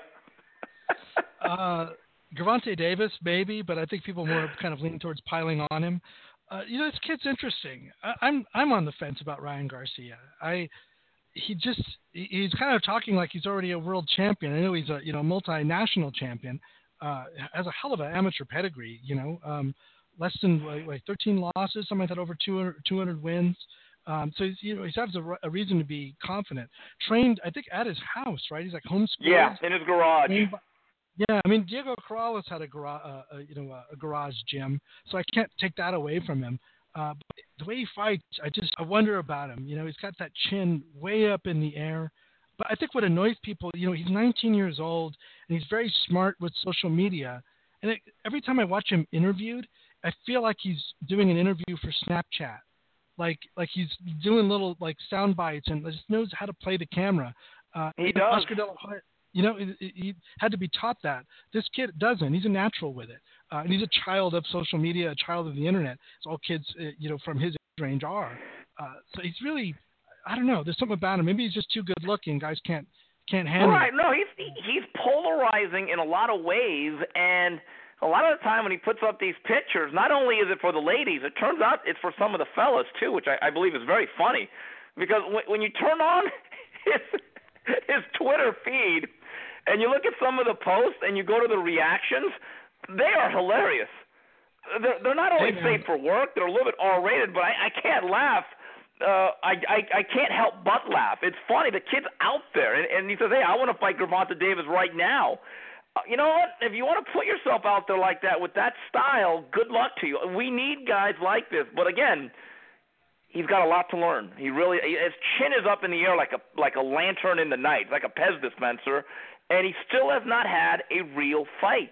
You have to keep that in mind. So, but he's a polarizing, interesting character, and quite frankly, he does make it a little bit more fun. Also on this card, good fight between Keandre Gibson and Eddie Gomez, and also two blue-collar prospects that I think have a future, Joet Gonzalez and Emilio Sanchez, represented by Frank Espinoza. They are on the card. And Saturday on ESPN from Viva Puerto Rico, yes, boxing does go on post-Verdejo. Jose Martinez takes on Alejandro Santiago, and Joshua Franco, the professor, take on Lucas Fernandez. And on HBO Saturday afternoon from the O2 Arena in London, Lucas Brown takes on Dillian Whyte. We have 15 more minutes available to us this Monday. Gabe, let's go back to the phone lines. When people talk about the development of a superstar, those intangibles that, are the things you can't account for. And Ryan Garcia, like De La Hoya before him, Oscar brought, he could fight and had that Olympic pedigree, so he brought male boxing fans, but he had the looks to bring women. But he brought, let's just put it, he had guys from both sides of the aisle that liked him. I had a friend of mine who's gay. Southpaws and right-handers is what you're saying, yes, Mr. Montoya. Yes, and maybe even some that switch back and forth. I had a gay friend of mine who was a huge boxing fan, and he had like a gym at his house. And, he had pictures of old fighters, but the biggest picture was like this, floor-to-ceiling picture of Oscar De La Hoya. And I think, you talk about this with actors or just performers in general. When you can get men and women to be into you, but also the gay crowd into you, that's the makings of a superstar. You're kind of crossing over all these different demographics. And Ryan Garcia has that potential, but he's got the bravado of a guy that's actually done something yet. And like you said, that those first few are always for you. You're knocking everybody out. It might be the matchmaking and not your fists. So we're going to find out about him. I can't wait. 917, you're live on the next round. You say 917? Steve? Yes. Hey, what's going on, guys? What's up? Queens. Hey, what's up, Eric? Good, talk to us. Cool. It's funny you guys are talking about Ryan Garcia. I've been wanting to tell you guys for a minute that I think, obviously it's too early to say if the kid got the goods and, if he's that good, but I think he's got it. Gabe, why did you say you're not too high on him? Because I'm a natural hater, I think. You haterer.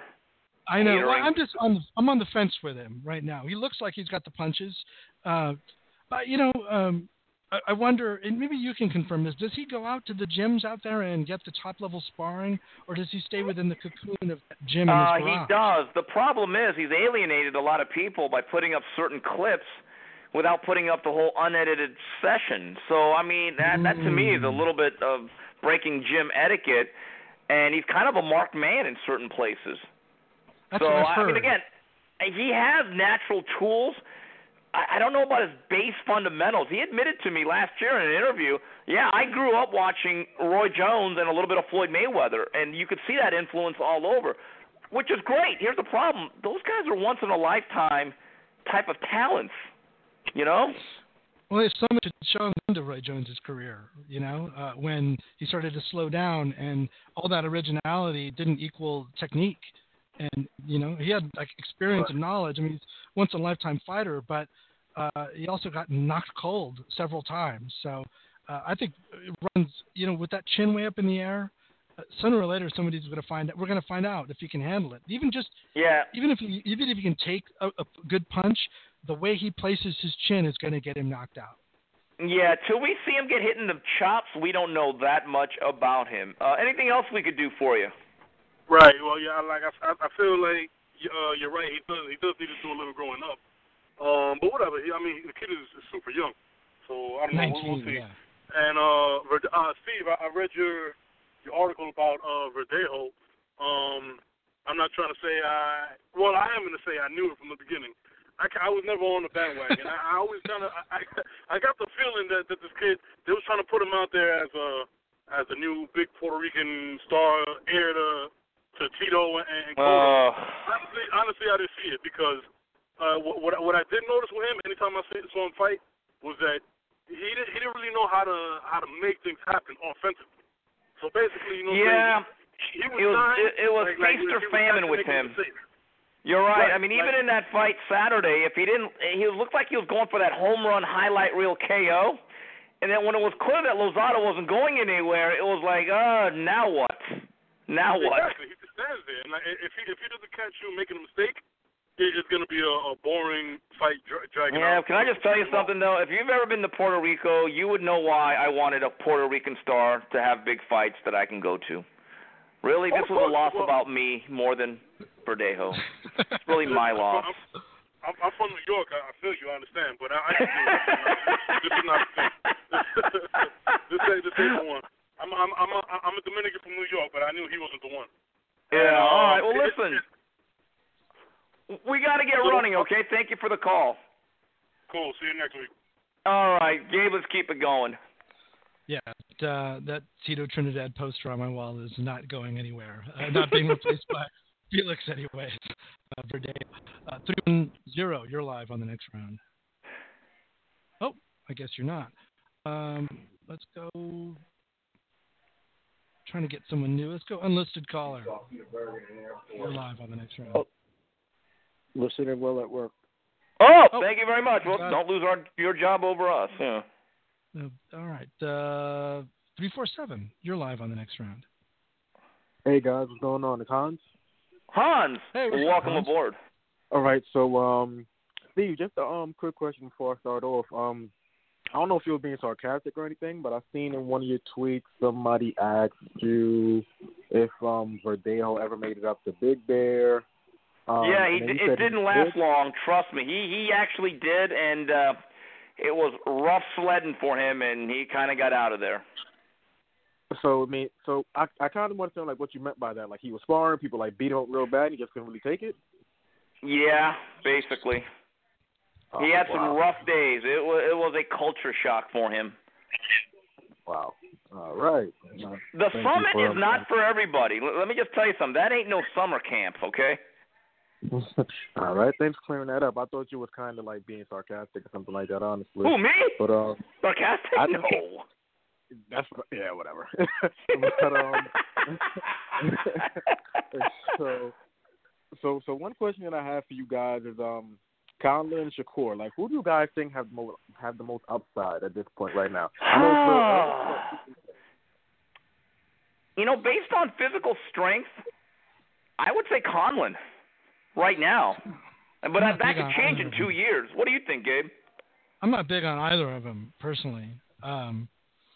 I could be wrong, but about Stevenson. I mean, neither of them have got their man strength yet, so we don't really know about them. But they're not blowing dudes out. I mean, Conlon just blew that last dude out. But I don't know if that was a matchmaking special or what that was. To me, it just seemed like a just great setup, great boxing by Conlon, and he landed the right shot. Stevenson hasn't figured that quite out yet, I don't think. I think it's just really early to tell who's got the higher upside. I mean, you can do the racial promoting like at the beginning of time with St. Patty's Day. Maybe take him to Boston, take him to Irish hotspots and see how he does. With Conlon, I'm not sure where Stevenson's crowd is yet. They're kind of moving him around, just getting him experience in the venue. Well, who do you like, by the way, caller? I like Shakur actually. Something about him. I don't know.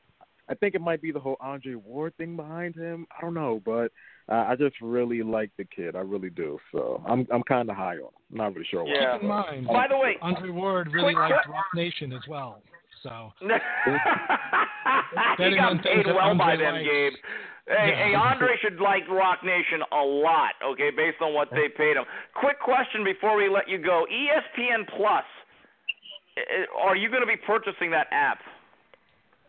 It's $25 a month. I think I'm like everybody else, but just like, it's $25. I'll give it a shot. But okay. But 2 quick points, real quick. Just one on the fight that's coming up this weekend. I think Brown is gonna beat the hell out of Whyte. Whyte is kind of horrible to me. He's just no damn good. But he's really not. Okay, so I like to gamble, like legit gamble. And like I noticed that the line for like Lomachenko versus Linares came out, and like I noticed that Lomachenko was a minus 850. Kind of high. Yeah. But I'm just like, all right, I don't agree with those odds. Like, cause Lomachenko had about those same odds when he was about to fight Nicholas Walters. It was about roughly the same odds. So I'm just like, yo, don't you think that fight would be a lot closer? I actually think Linares has a real good shot. I think he can actually win that fight. Well, let's put it this way. Do I think Lomachenko's the favorite? Yes. Do I think he's going to win? Yeah. But do I think it's 8-1? No, I would make that more 3-1. So, again, if you bet on value, Linares is the only way to go with that number. Linares isn't going to win. So, I don't think Linares. I mean, he's good, but I wouldn't bet on him to win. I'd bet on him to go the distance. I think he really does have a shot, and also with Lomachenko, like, why is he only fighting for the WBA? I thought doesn't Linares? Well, he's moving up though. He's moving up in weight. Linares? No. Linares is only the WBA champion. But I thought he had the WBC when he beat. No, he's the WBC silver title. He's not the BC champion. I think he dropped it. So it's trust me, it's only for the BA. Anyway, we got to get running. Thank you for the call, Gabe. We got 5 minutes. Let's take a couple more calls here. You got it. 805. You're live on the next round. Hey, what's up, guys? It's me, Nacho. Nacho, what's up?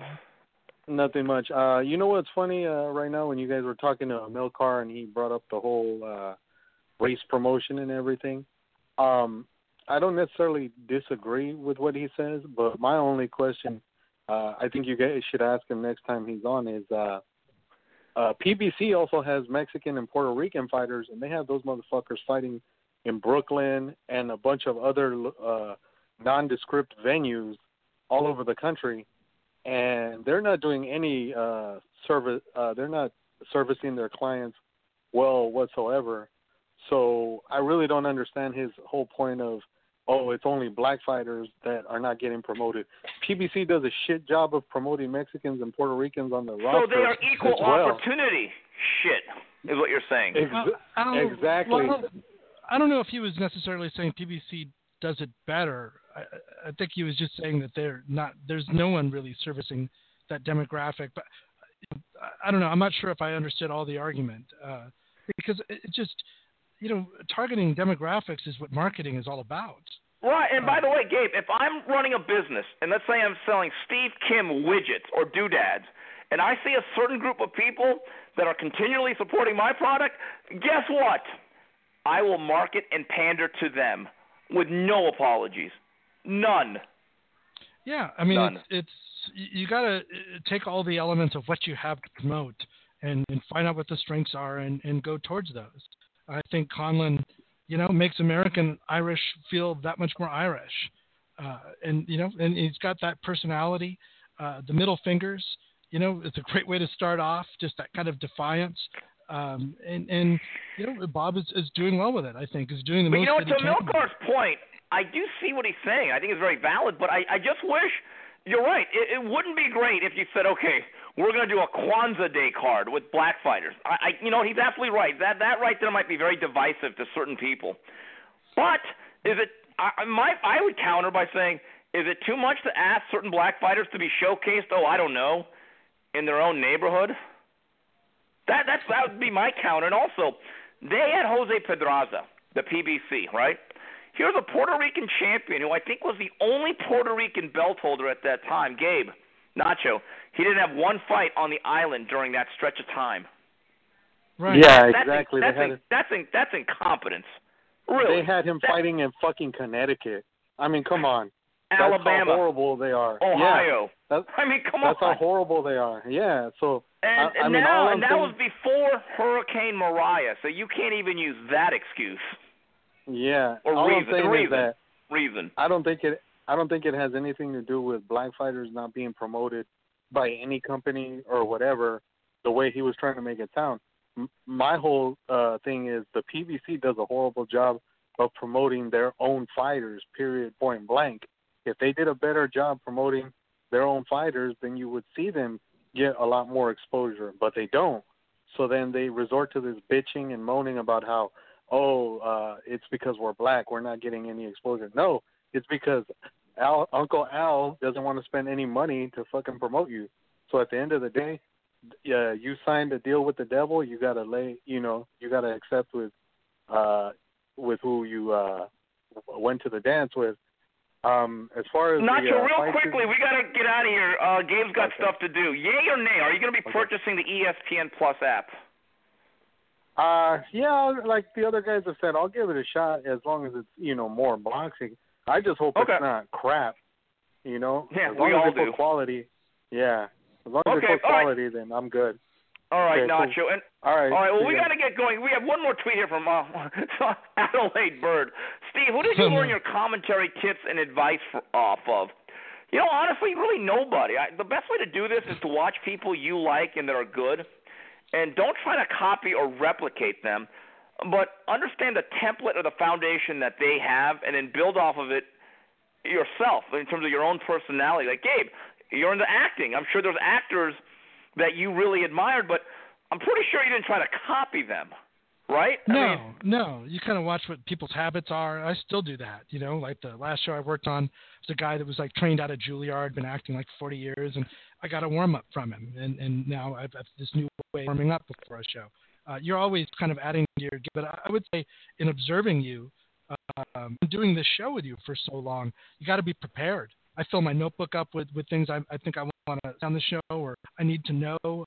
You've got a memory like a steel trap. You're always prepared, and it's the difference between listening to Mike Kreigel and listening to you and I listen to you on several broadcasts now, and you're a beat reporter, is that you're not just reading the press packet. You can always tell the guys that actually aren't covering the beat but that have the loudest voices. Jose Ramirez has been talking about immigration issues for a long time. And talking about water for a long time. But all these guys are leading with his biggest fight, as if they've discovered this new angle on him. And really, it's just the best part. Yeah, and Gabe, for the record, when I do podcasts like this one, I have a Meade notebook, a wide ruled, by the way, with all the notes, schedules, and all this stuff. So it's not like just off the top of my head. But the one thing that I would say is that, again, be prepared. Develop your own style, but you can always see a foundation of broadcasting or acting. There are certain base principles that will always be paramount and key. Also, one other tip before we get out of here, Gabe, I know you're busy. Watch great speakers, whether it's Malcolm X, Martin Lewis, or even Louis Farrakhan, believe it or not. I watch a lot of Farrakhan. The guy was a powerful speaker. The guy knows how to deliver a message. You don't have to agree with the political aspect, but when you watch these guys know how to say shit, and you're like, wow, I don't want to leave. So that's one. So it doesn't always have to be broadcasters or play-by-play guys or actors. Look at people that know how to deliver a message or a speech, and you could actually learn just by watching them, Gabe. That's my view. Yeah, no. Go back. I always watch great performances, all that over and over again. You study it like John Madden with the pen. Like, oh, this is where he's hitting this thing. It's like listening to great music and commentary. Right. I love going over the old fights. You can hear that progression from radio. It lasts a long time in the older guys like Cosell that knew how to give you information that you could just close your eyes and hear the fight. It's a real lost art these days, although you guys are bringing it back. And the one thing that and I'll close it with this, the one thing I did learn from Larry Merchant, less is more. Sometimes shut up, let the action speak for itself. When you're on TV or the internet, it is a visual form. You don't have to be Chick Hearn on the radio in 1969 describing every single bounce of the ball. You don't need to do that. Yeah, no, that's true. All right. Well, Gabe, I know you got stuff to do, and I've got television to watch, which is not as important. But anyway, so we'll be back next week, available for our 2-hour show. Jimmy's Corner, next week we'll give you extended time. I hope he wasn't waiting.